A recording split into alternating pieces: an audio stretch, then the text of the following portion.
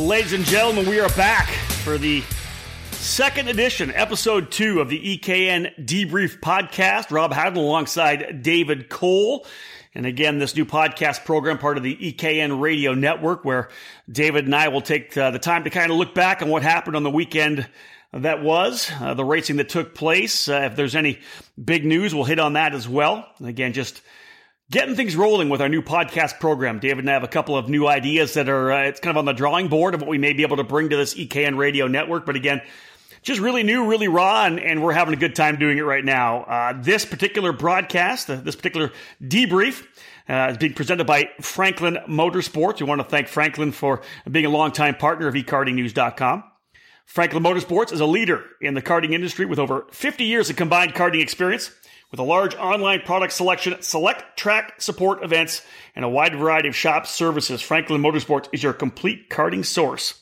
And of course, you can check out our EKN partner at franklinkart.com. David Cole, it's been busy in the newsroom at eKartingNews.com. And I just want you to know this off the top. The ESPN cuts, the firings, will not go as deep as eKartingNews.com. I want you to know that. Well, that's good because there's not a lot of people to fire. Not many left. Can you believe that? Let's talk sports off the top of this deal. You know, I know you're a big sports guy. Anytime we're in a hotel room somewhere at a race, ESPN goes on pretty quickly. I think out of the TV when we walk in after a days at the races. Dude, you got nobody left to watch now.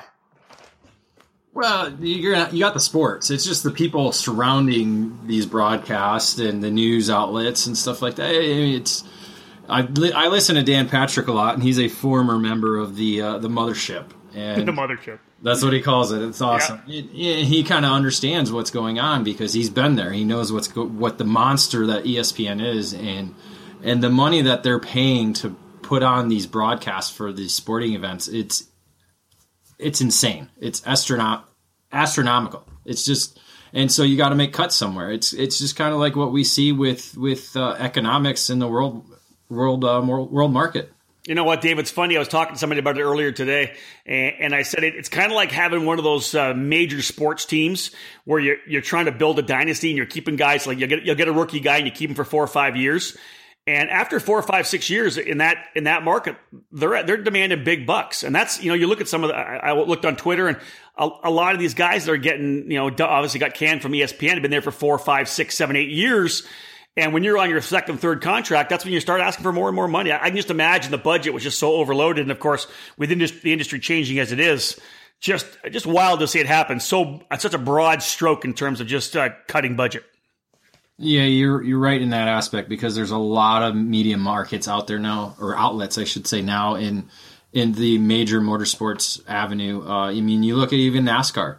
Yeah, there's so many different media outlets covering the sport. There's more and more, not necessarily more and more in IndyCar, but that's kind of what it's hurting IndyCar is it just hasn't expanded outside that inner circle as far as media.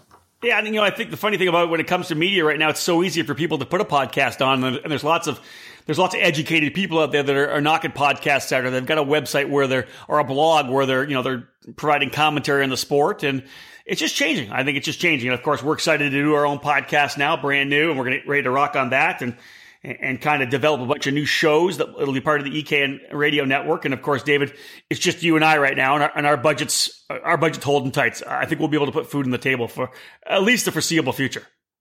Well, thanks for informing me that because I got to start hitting LinkedIn or something, No, you're good, David. You're good. Don't worry about it. LinkedIn. You're good. Hey, obviously, at the top of the debrief here, we'll give a shout out to everyone who is tuning in. We had, I think, over 125 people tune into the first podcast, which I thought was good, considering the fact that we really didn't promote it that much out of the box. We just kind of threw it up on social media and said, have a listen. And I'm hoping they'll be back and it'll be something regular that they do. Before we get into some of the weekend racing, David, and look at the numbers and what we saw at the F Series at Route 66, some big news, of course, coming through this week. Huge, actually. The Rock Cup guys are working hard, and I guess in the shadow of, or at least in the last couple of days after what happened with Rotax and Max Speed, with the Rotax, of course, taking a big hit. we see that the Challenge of the America is going to bring in the Rock Cup next year. So it'll be a new engine. It'll be a new sound. It'll be just a new, a new atmosphere to us. Maybe not a new atmosphere, but it's new technology, new material for the Challenge of the Americas and Andy Seisman next year.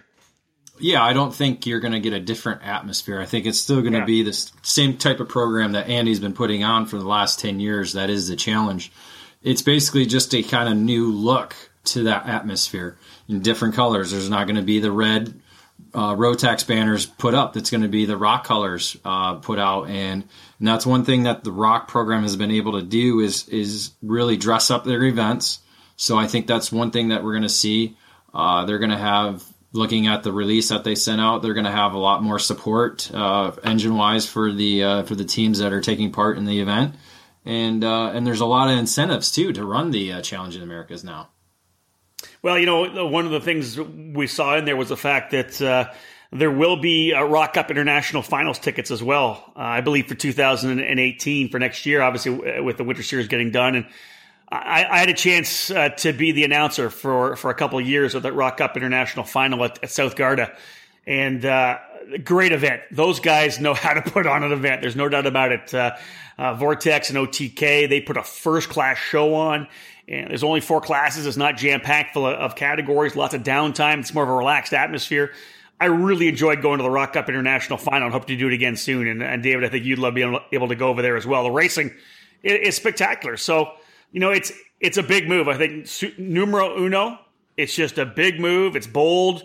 It's a little risky just because, obviously Rock doesn't have that national penetration that some other categories have had in the past. But again, as you said, and I corrected myself because I was wrong, the atmosphere is not going to change. Andy Seisman and his crew put on a great event. The atmosphere is always fun, and I think you're going to see that again in 2018. Yeah, we're going to have more from Andy's point of view with an exclusive interview that we're doing. We're writing it up right now. Him and Mia are going back and forth right now with some question and answers. And we're going to get a first taste of it this summer when they have an event on the West Coast, Rock in the West Coast. And so we're going to talk to him more about that in our interview and kind of get just the early stages of that event. What is it going to be like? What's it going to do for Rock? And even there, they're going to possibly hand out some tickets to this year's Rock Cup International Final. So that'll be interesting to see what entails there. So again, that's fresh from the news desk. And David Cole, of course, the managing editor of ekartingnews.com. David, let's jump into the debrief. Let's have a look back. Let's rewind to the weekend. The F-Series back at it. Of course, they got things kicked off in a big way at GoPro. 176 entries, up about 15 entries from 2016. Of course, all these numbers coming from the online results pages. 176 entries. They go to New Jersey Motorsports Park, and not surprising, a bit of a drop down to 144. But and you and I talked about it before. I'm not real surprised. They were up a little bit from last year when they ran the race at Englishtown. A lot of guys like to go early to GoPro to get a feel for that track and kind of get dialed in there as well. But the bottom line is F-Series, another good weekend, 144 entries. They got challenged by rain. But again, guys having a good time. And again, like the challenge, everything we hear about the F-Series is there's a great atmosphere there as well. Yeah, and I think their program being a 2-day program really helps the regional and even local guys to come up and do it. We see that at the Pro Kart Challenge out on the West Coast doing a 2-day format. And they're getting record numbers over the last couple of years. Texas Pro Kart Challenge has moved to the 2-day format as well this year. They've only had the 2 events so far, so it's kind of early to tell what they do.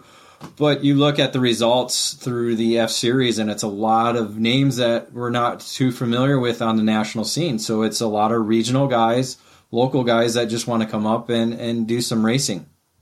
David, you look at some of the different areas. Of course, like you said, Texas Pro Kart Challenge, the California Series on the West Coast, Pacific Northwest. You've got the ICAF Region 6 and Mike Rollison's Can-Am Karting Challenge. You go into Florida. You look at USPKS and Route 66. Route 66 being kind of their regional, USPKS being kind of a regional national deal. And for me, I'm really happy to see a series forming and really starting to grow roots and getting supported in the Northeast. That's something I think that was really important, and I think that the F-Series has really brought that to that region of the country.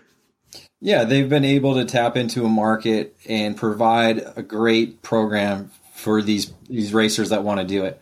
There's been other regional programs in the area, and it just didn't seem to catch on like this has. Marco puts a lot of effort and time and money into this program, and I think it's really paying off with the numbers that he's receiving and the overall positive feedback that you get from the racers who race it. Let's have a look at some of the results, some of the winners of the F-Series this particular past weekend. Josh Lane again going in there, the Wild Thing, putting on a show in the Shifter Honda class in the KZ category as well. And that's kind of one of the things, David, the F-Series is kind of known for, right? They've been that series in the country that really has still embraced the KZ program. And they've got a bunch of guys that come out each and every race to battle it out in the KZ.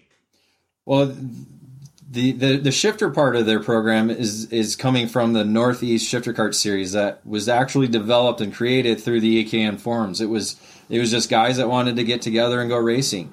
And so that program eventually evolved, and the F-Series took it over. But like you said, it's a place where guys can go with their old KZs, their new KZs, their old Hondas, their new Hondas, and just go out and race and have a good time. And the other thing that separates the F-Series, too, is for their tag divisions, instead of doing a qualifying pre-final final or just a couple of heat races in a final, they do three races to help determine the overall points total for the day. So that's where we get the three different winners and three different races for each class. And then at the end of the day, they kind of put the points together from the three races, and that's your overall winner. They don't have those points available, so we weren't able to kind of go through that, but we kind of have an idea of the drivers who were able to conquer that New Jersey Motorsports Park track in the wet.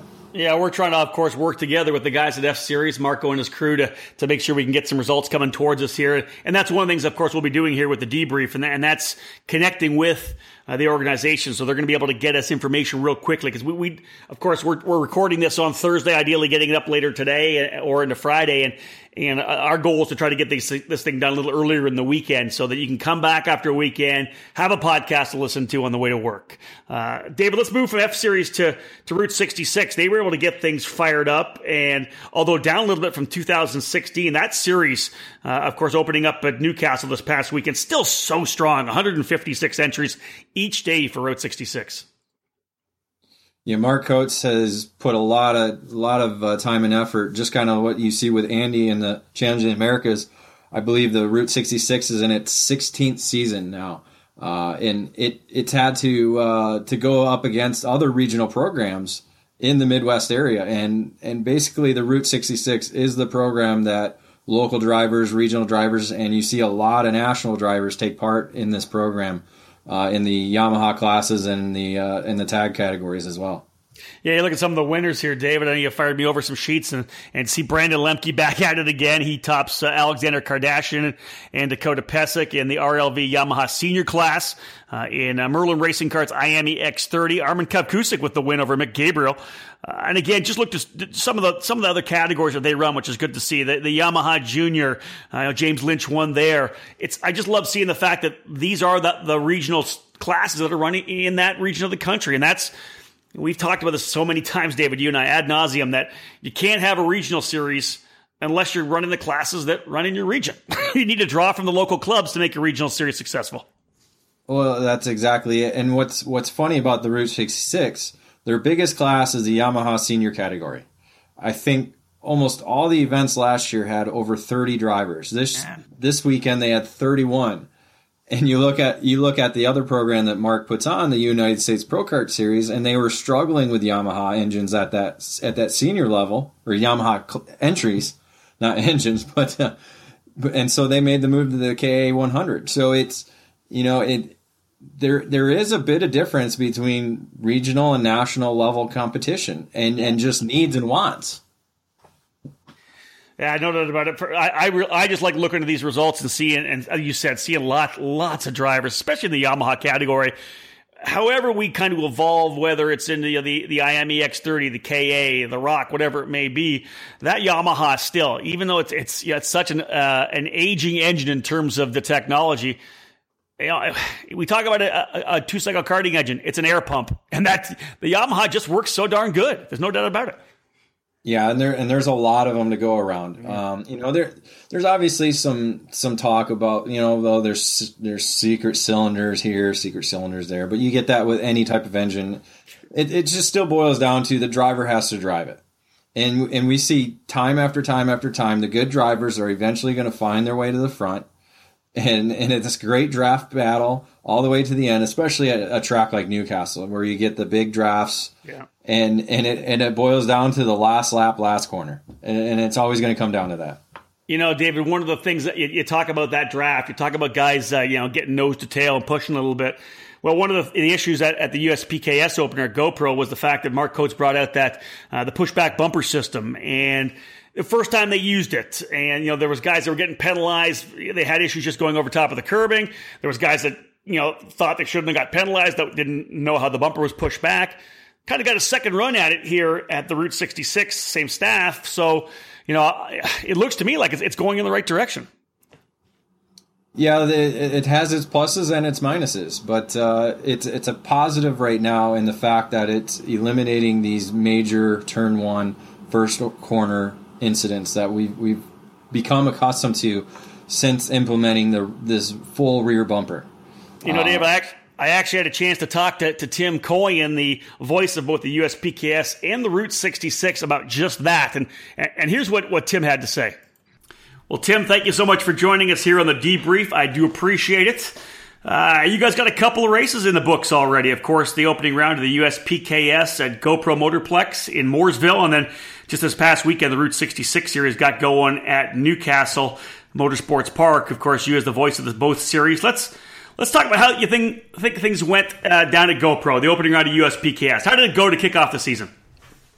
Well, Rob, thanks for having me. I certainly appreciate the opportunity to talk about the series. Anytime you put a microphone in front of me, there's going to be plenty to talk about. Mooresville, it was a great weekend. We had beautiful weather. I mean, it seems like every year we go there and it rains and rains and rains, and it did not rain this year. So we had so much competition that weekend with two significant races running in Florida and all that kind of stuff. So I don't think we were too upset with what we had there. It was good racing, though, a lot of great racing. We had 0 crashes in the first corner, which was traditionally a problem. And that's always big, of course. Yeah, for sure. And it was pretty exciting. GoPro has updated their pit exit lane, so you're actually coming onto the track a little bit further down, which helps during qualifying practice and that kind of stuff. It doesn't change a whole lot about the race starts, but it definitely was a good time, and they were good hosts for us. We got to work on their PA system, though. We had a lengthy discussion about that. We talk about that a lot. I go to a lot of tracks around the country, and you'll get there, and they'll hand you some old mic, or something doesn't work, and people scream at you that they can't hear you, and that's obviously disappointing. But that's one of the things that a lot of facilities need to update. I've had some good luck down there, but I haven't been down at GoPro in a number of years, so. Yeah, they've got. Let me tell you this: they've got some antiquated stuff, but they're working on it. That happens. Let's move into the numbers. Looking, of course, at the results that we saw, the KA100 program really taken off with the USPKS. Good numbers down there at GoPro. Yeah, the KA100 was, in my opinion, there's nobody who watches more races than me, at these events, and it was without a doubt the best racing. There's no question the level of skill and experience in that field varied from Alex Bertignolli, who is, the reigning SCUSA Junior champion, and probably the most underrated driver from 2016, all the way down to some guys who've been retired from racing for years, and knowing everything in between. So it was great racing, and very exciting and very even engines. That was the big topic of the weekend. That and their reliability. Yeah. And I think that was obviously a big topic of discussion. People wanted to see how this engine was going to roll out, and of course see how many guys would jump on board, and of course the feedback itself was pretty solid, which was big. Obviously, Tim, one of the major talking points was going to be, we knew it going in and we knew it coming out, that it was going to be the pushback bumper. Obviously, Mark Coates made the decision to do this. He was the first guy essentially in the country to drop the hammer and say, I'm doing it. And you knew you were going to get some fallout because it was going to penalize some people, and those guys were going to, of course, bitch about the penalty. Now, it's obviously a work in progress. You were there, you were on site, and of course, you also interacted with some of the guys that were on Facebook and on social media, complaining about it and potentially discussing what can be done. What are your thoughts first on the track side, how it went throughout the weekend? You already said that it helped the first corner. You didn't have as many wrecks in the opening corners of the races. Overall, what were your thoughts on how it affected the weekend first? Overall, I think there was two things I took away from it that were very important. One of them is overall the racing, in my opinion, was not sacrificed at all. There were some concerns that we were going to be scaring the drivers into not racing each other as hard, and in fact, it was really just the opposite. Now, instead of moving somebody out of the way with their nose cone, they had to work harder to go in and get alongside them under braking situations. And it actually changed the dynamic of the way people drove. And we saw it again last weekend at Newcastle, but we'll get to that. But it definitely was, the racing was still very good. And then the second thing, that the complaints, that there was really just a few people that were very vocal. But I can tell you that after 2 events now running that bumper, the number of people who are loving it has grown, exponentially. We continue to get positive feedback that don't go back, we needed this in the worst way. And a lot of those people were people who were finding themselves sitting in the infield in the past. And, we're getting fed up with kart racing. Yeah, you're right, and I'm not surprised that it took a couple of weekends for people to get used to it. Obviously, we heard some issues about some people just maybe the bumper pushing back because they were going over top of a curb or whatever they were getting into, halfway back on either side. Of course, that's the work in progress side of it. Did you have as much of that at Route 66 as maybe the complaints you had at USPKS? No, and definitely not. We had more racers at Route 66, but we actually had less, per racer penalties. And part of it was we reduced the penalty. Initially, it was 10 seconds, no matter what happened. The Newcastle event, we reduced it to 5 seconds per side because we surveyed the ones that were coming in, pushed in, and most of them were just in one corner.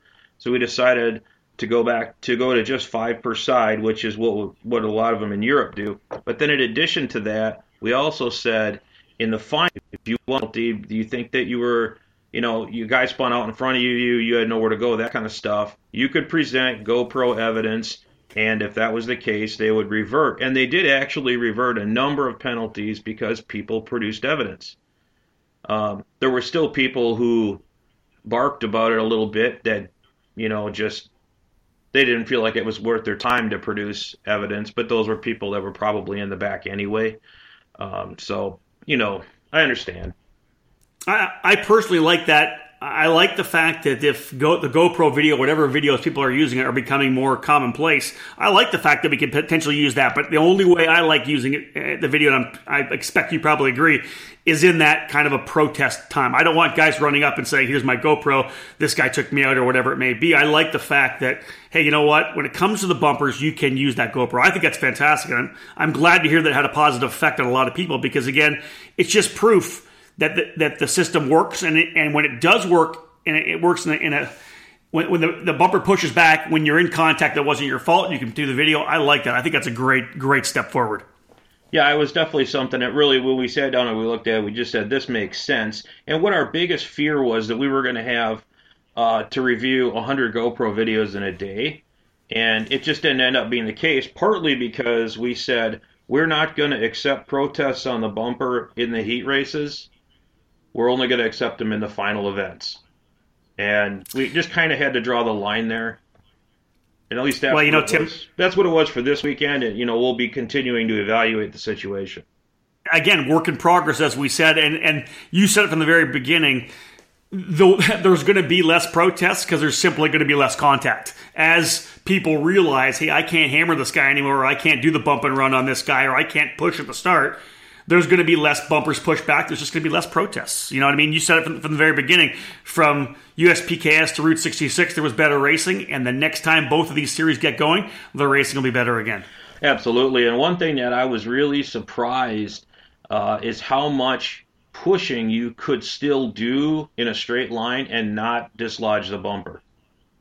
Everybody was worried. Everybody was worried that it was going to kill the drafting at Newcastle and all that kind of stuff, and it did nothing of the kind. They still were able to push and not dislodge it. Nice. If that's indeed the case, of course, David Cole and I haven't had a chance to do much testing with it yet, but we will. But that's great. That's really, really good to hear. Let's wrap up. We kind of talked about USPKS already. Let's talk a little bit just about, as we wrap up, the atmosphere at the Route 66. It's been such a great series over the last couple years. I know that this particular weekend was down just a little bit, a couple of entries. I think over 155 each day for entries, which is amazing for a regional program. What, as the announcer, the guy on site, what was your feeling on the atmosphere, the vibe at the track? I thought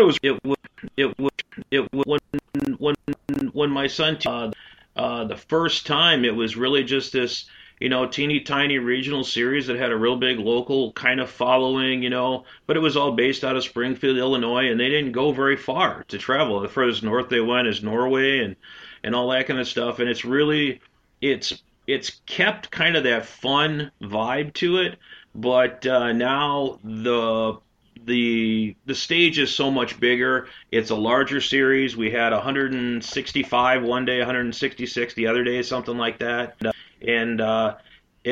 the level of quality in the tech and the officiating is just gone through the roof. I mean, it's nothing compared to what it was back then. And I'm not saying it was bad then. I'm just saying that today's technology requires you to be so much more thorough at that stuff. Yeah, most definitely. Obviously, a great starts to both programs, both USPKS and Route 66. Tim Coyne, thank you so much for joining us. Hey, no problem. Thanks for your time.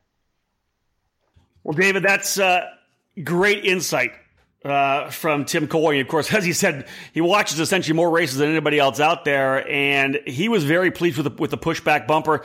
And I personally just like the way they kind of made the evolution and kind of approached it a little bit differently. You're gonna get that throughout the season. It's something brand new. We saw it with other products that have been implemented into the sport. It just kind of takes time, and this isn't the first version of the bumper. I mean, we saw Europe take care of this or implement this a couple of years ago, and overall, people were just like, "This is a disaster." And well, they've refined it, retuned it a little bit, and now it's a little bit better. Now we just have to get used to the system that's in place right now. So again, moving through, let's we just talked, of course, about the F-Series, the Route 66 program as well, all events that happened this past weekend. Again, this is our second episode of the EKN Debrief. Rob Howden alongside David Cole. Let's move into hashtag Operation Grassroots. David, it's kind of a rebirth again over in Colorado. The Colorado Karting Tour getting rolling here to start 2017. 91 entries and 25 in 206 Senior. How many places around the country, David, are we seeing the 206 being that kind of building of a new foundation? Is the perfect entry level package for karting right now. It used to be Yamaha. We used to see a lot of drivers start off in Yamaha. We used to see back in the day it was the flathead. I got started on the flathead. A lot of drivers that came up through the 90s, even a little bit in the late 80s, started off with a flathead. It's a great economic starting point. It's a great speed starting point. It gets you from those rental carts that you see at the racetracks, and gets you into a racing cart. So it's low tech too. I know, David, when I first started back in the 90s, we were all running overhead valve Hondas up in Canada, and I loved how cool the Yamahas were, and again, how fast they were. But it was a little daunting jumping into something like Yamaha when all you had to do with a Honda was bolt it on them and pull a ripcord. Similar to what Rotax actually used to be. Rotax was a sealed engine, but you have to take it to a service center. Well, this is a sealed engine at the bottom half, and you can't touch it at all. So, that's at least a great starting point for people that are new to the sport or people that want to just get back in slowly. and not start off at either a 2-cycle Yamaha or even a tag or shifter. It's just a great starting point. One of the things that you and I are so excited about, and of course big partners with Briggs & Stratton, is the Briggs Weekly Racing Series. Finally getting things underway. We're the first quarter of the year kind of in the books, the first 3 months, and they've got their first listing in the senior and junior category. Fill us in on who are the top dogs in Briggs right now here in the U.S. We're only getting a few races that are coming in. I believe there's only been there's some places have had 4 races already counted in. And you gotta love the warm weather states. They have the ability to do that. Where we're struggling here in the northern part of North America. Thankfully, getting warmer, but it's just no tracks are having races yet. Right now, David Vasquez of the Tri-C Karters that we talked about last week, and we continue to talk about on eKarting News. They've had 3 races into the season now, and he's leading the Briggs Weekly Racing Series program right now over the 2 other fellow Tri-C Karters, Mike Smith and Mark Connell. And so that program's really growing. That's one of the great aspects of the Briggs Weekly Racing Series is getting these clubs that are trying to rebuild. You get them on board with the Briggs program, and they're seeing record numbers over the last couple of years. Yeah. A junior is actually what about the junior category? It's weird, but it's Goodwood up in Ontario. Well, they start so early. They don't. They're out there like the driving cold rain out there driving. I see them on Facebook. Well, I mean, there's no doubt the Vallejo family up there who owns the Goodwood Kartways. They just want to go racing no matter what. I mean, they're always down at the Florida Winter Tour racing down there. Racing in other warmer countries. I believe I saw Daniel racing in Colombia a couple weeks ago. So they're always if there's no snow on the ground, I'm sure the track's open. That's right. It's probably Marco down there. I think Daniel may have hung the helmet up. Sometimes you get confused on which brother is which. I understand. It's kind of like the Giacomellis, right? 20-something years. I always got confused. So it is. It's exactly right. That's right. J&J. There you go. That's why you just call them Mr. Giacomelli every time you see them, then you're never wrong. So Liam Ortlieb, actually the leader in the junior category, again, as David said, at Goodwood Kartways, the track just east of Toronto. We'll move from our Operation Grassroots segment right now into the race that you and I are kind of looking forward to. Now, first off, I'm heading to Bermuda tomorrow morning. Scott Barnes has invited me to come down and enjoy some hospitality at the Dockyard Grand Prix in Hamilton, Bermuda. I'm really excited about this. I want to check out this event. I want to check out this Bermuda Karting Club. They seem like a bunch of great guys, and I think it's going to be fun. It'll be an old school street race. I haven't been able to go to Rock Island recently, as do with my duties with the Mazda Road, the Indian IndyCars. So I'm excited to get back to an old-fashioned karting street race and have some fun. I think it'll be good. Now, I was going to say, it looks like it's going to be a lot of fun. I want your input on this. When you're out in the middle of the ocean on an island, I mean, what's better than that? I would almost like to see you race at the regular racetrack they have there at the airport, but street racing, no doubt, is always fun to bring the sport to people. It's a tight little short track, and you're right, bringing the sport right to the people. I like that. Okay, the race I was talking about, of course, Dave, the SuperKarts USA Spring Nationals, the Pro Tour, of course, getting underway back in March at the Winter Nationals at NOLA Motorsports Park. But really kind of full circle for SuperKarts USA is they're going back to where it all started back in 2010. The very first Spring Nationals, I think, had just over or just under 100 drivers at that first race. And I think, I'm pretty sure they're almost at 200 already, and the deadline's not even until Sunday. And of course, they get walk-ups. You're probably expecting 230 people there, because all I know for sure is that I saw the pit map, and it'll be easily the biggest race ever at the kart track at Sonoma, because they are spilling out to the parking side of the paddock. They're spilling down into the actual industrial park down there with all the racing shops. That place is going to be just look at what we saw in NOLA, how widespread that paddock it really is. I mean, it's one of the longest paddocks that we have in North America as far as racetracks. But you try and take all of that and condense it down into this little paddock area that they have on the side of Sears Point where the racetrack is in Sonoma. And it's a difficult challenge, and I bet Stan Bernarski from Superkarts USA has been having nightmares over this over the last couple of weeks.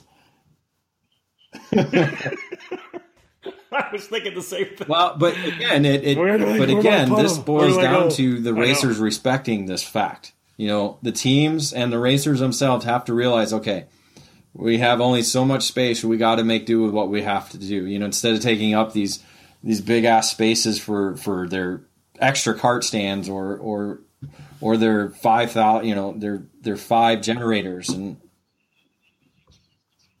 right. Right, you kind of just have to kind of condense that down a little bit. Don't need right now. And so it's just the nature of the beast. It's what we have in Sonoma, but the paddock might be the negative of it, but the positive side is the racetrack itself and the area that we're in. I mean, there's nothing better than Sonoma area, and then the location of the track, looking out on the Sonoma Valley, and the racetrack is truly amazing to drive.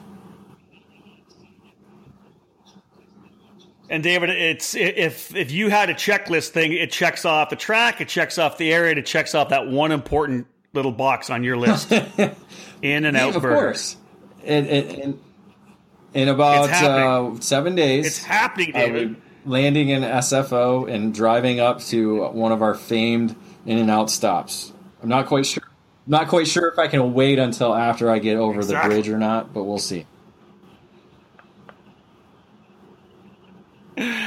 Again, we'll be live on ekartingnews.com. We're thrilled to have Russell Karting Specialties as our presenting sponsor of the EKN Live trackside broadcast of this year's SCUSA Spring Nationals. Courtney Concepts on board as well as one of our associate sponsors. If any of the other industry members in the sport want to get involved, be part of the broadcast, feel free to contact either David and I, and we'll fill you in. But David, just going to be a big race, and I don't care what the engine is. If there's a lot of people out racing and having a good time and burning through consumables, well, that's why we're here, it's right? Good for the sport. Fun.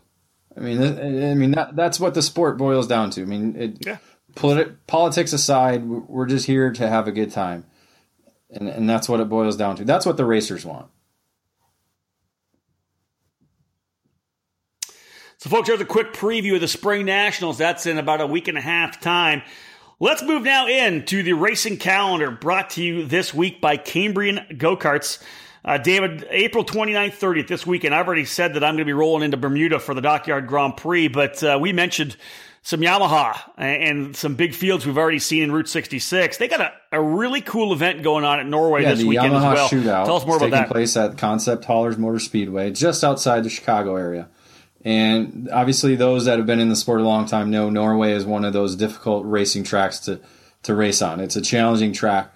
But the track manager there, Chad Clay, is very excited about promoting the track again and putting it back on the map nationwide. And he's getting a bunch of these Yamaha racers to come out, have a good time in another 2-day event. Come over Friday for some practice, and then Saturday join the club program to have a little money race. And they're getting about almost 30 drivers right now. A couple of names we know: Tony Jump, Dakota Pesic, Patrick Olson, who's taking a break from his laydown racing to go back to sprint racing, and a couple of Rock Island veterans, Michael Dittmer, Mike Walsh, a couple of young guns that are trying to move up from junior to senior. So it's just another what karting is about. Get together, have some fun, and maybe win a little money on the side as well. And we've seen this so many times in the sport, have we not? Where it's that little grassroots kind of club effort where people say, hey, we're going to do this deal. And one guy jumps on and another guy jumps on. And all of a sudden, this little kind of grassroots thing gets momentum and more people go. And all of a sudden, you got a great race that's really good for the sport. And I'm excited to hear more than 30. And hopefully with some of the promotion we're giving them here on the debrief, that they may push to 40 entries. The weekend after that, here on the racing calendar, again brought to you by Cambrian Go-Karts, May 5, 6, 7, as I already said. David and I will have an EKN live show from the SCUSA Spring Nationals. But further east, in fact, way further east, over to South Bend, the 206 Cup. will be rolling things up, getting their first run of the year. David, that's been another just a great Briggs 206 program, kind of, I'll say the Midwest, but essentially the Great Lakes area. After a couple of years of promoting one series, they're actually splitting into two divisions. They're having a Central and I believe North is what they're calling it. Kind of like taking a split between the Indiana-Illinois border, kind of splitting up the region. And South Bend's the first race of the Central program, and then we see a couple weeks later they head up into Wisconsin for the North program. So it's a new era for that program. Let's blow through the calendar a little bit. May 13th, 14th, 15th. Really only one race on the docket that we see here right now. The Championship Enduro Series will kick off their season at Gateway Motorplex. And David, we've got an interview that we're working on with Dave Larson from CES. So EKN readers, stay tuned for that. Be on the lookout for a one-on-one interview with Dave Larson. The big weekend, of course, May 21-22. There is racing all over the country on this particular weekend. David will be down at Pit Race in Wampum, Pennsylvania, May 19 to 21, an EKN live broadcast of the WK Manufacturers Cup Series. Of course, Xander Clemens on the mic with us there. The Can-Am Karting Challenge out at Tri-Cities in Washington, the first of their three events for Mike Rolson's Can-Am program. The LAKC Series kicking back off at Cal Speed. The San Zero Games Karting Championship up the coast in Sonoma back in action. The Colorado Karting Tour running as well at SBR Motorsports. The guys down in Texas, the Texas Sprint Racing Series firing things up at Denton, North Texas Karters. And as David said, the 206 Cup and their North program going to work at Elkhart Lake, Wisconsin, and Road America. Said, David, last week, what a big weekend trying to get that one race in before Memorial Weekend. A lot of people take that time to either sit at home and watch the Indy 500 or the Coca-Cola 600 or whatever it is now, and even the street race Formula One in Monaco. That's true. No excuses to not get out on the racetrack on that May 21-22 weekend. Of course, David mentioned the Memorial Day weekend. Of course, three big races across the IndyCar, NASCAR, and Formula One programs, as he said. KPX, their championship series, getting going again at Fresno that weekend. The F-Series will be on track at Englishtown. And the IKF Region 6 Northwest Gold Cup out in Idaho. David, that is your lineup for essentially the end of April and May here on the Cambrian Go-Karts racing calendar. We do want to thank Cambrian Karting for presenting this week's racing calendar. Cambrian Karting is NorCal's Burrell art dealer and also stocks Briggs, IAME, and Rotax engines and parts. If you need anything in NorCal, check out Cambrian Karting at CambrianGoKarts.com. David, that rolls through essentially the schedule that we have lined up for this issue of the Debrief, episode number 2. Podcast kind of getting rolling, a little more smoother this time around. I talked about that May 21-22 weekend. Are you going to roll that Briggs-powered Illuminos out pretty soon and put the new Bell helmet on, or what? Well, the challenge was originally for this weekend. I was thinking about taking part in the Yamaha shootout. Well, unfortunately, I have a baseball game with my son Saturday, so it kind of taken me out of the running. Well, you know what? You're a good father, David. You're a good father. It's a joy to go and watch him play baseball, and believe me, I would love to go to the racetrack, but family comes first on a lot of things, and it's his first game of the season, so definitely got to be there for that. I'm gonna be missing a couple of games for the other two events we're going to in May, so. Got to do what I got to do. When are we going to see you race now? Put in the time, my friend. Put in the time. Bermuda, because nobody's there to see it. It's in Bermuda. Nobody's there to see it. Well, listen, there's going to be 5,000 people watching me there. But we don't know any of those 5,000 See if I can't get a race win. When are we going to see the Rob Howden race? Yeah, you're right. I need to get back at it again soon. Listen. First and foremost, I have points in the Briggs Weekly Racing Series. You do not, so you can shut it. Hold on. I can guarantee that by the end of May, I will have more points than you.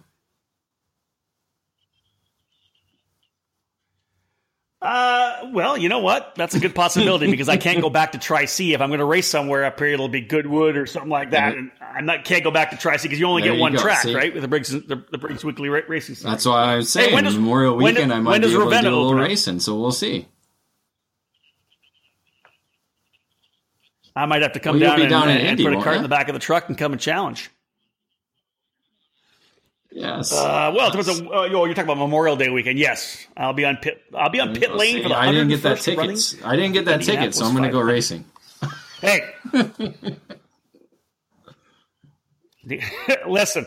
Hey, just to cap this off, it's just for me and you. How exciting will it be to watch these kids that we've watched go karting over the many years running that 500. I'm so jacked, whether it's Newgarden or Daly or Hinchcliffe or Karam or Chavez or Piggott. It's just weird to think about all these guys that we've watched coming up through the ranks for so many years through karting, the road to Indy.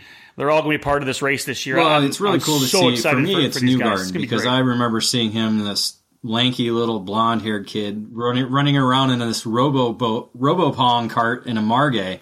I'm like, who is this kid? And then to see him go from that and mature up through the karting ranks and then into the open wheel stuff, it's been really cool to see him develop as a young man and then see him win a second time now at Barber. Yeah, it was really cool to be there at Barber. Of course, I got a chance to be in Victory Lane for IndyCar Radio last year with Joseph when he won at Iowa, and that was one of those times where you're trying to interview somebody and kind of hold back a tear a little bit because to see him get from karting all the way there, and you're right. I look back when Joseph and Connor Daly, I think we're getting 2-for-1 haircuts, the same bowl. It was. Those old pictures are rough. They don't like it when those come up because they've got those guys that really take care of the look now. We can pull up some old photos of us, and it's just not flattering at all. But that's just how life is. But no, I'm sure. I think they both rocked a good mullet too. So come on. Who hasn't? Well, folks. Anything else, Dave? Let's do that. Anything else to add here? I think we're good. I'm looking forward to heading out to Sonoma next week, and we'll have a couple new audio clips for people to listen into. Yeah, new podcast. We keep hinting that we're going to have a couple of different shows. This is only the first one, the EKN Debrief. There's a couple of different shows. We're going to kind of roll like ESPN did and come out with some different shows that are going to kind of have a different approach and a different feel, and all, of course, part of the lineup at the EKN Radio Network. David, thank you so much for hooking up with me here. It's going to be good. It's going to be a good weekend. You go enjoy some baseball. I'm heading to Bermuda for some karting. I was going to say, those are like complete opposites. Maybe a little rum. Little League Baseball and Bermuda karting. You know what? They are polar opposites on both ends of the spectrum, no doubt about it. Well, folks, thank you for joining us. This has been fun. We're excited about this. We're having a good time with these podcasts. The feedback that we got from the last one was really positive, and thank you so much. We love it. We're excited about what we're going to do throughout the season, and of course, continuing to evolve the editorial package and the content that we bring at ekartingnews.com. On behalf of David Cole, this has been Rob Howden, another issue of the EKN Debrief. Thank you so much. We'll be back next week with more news.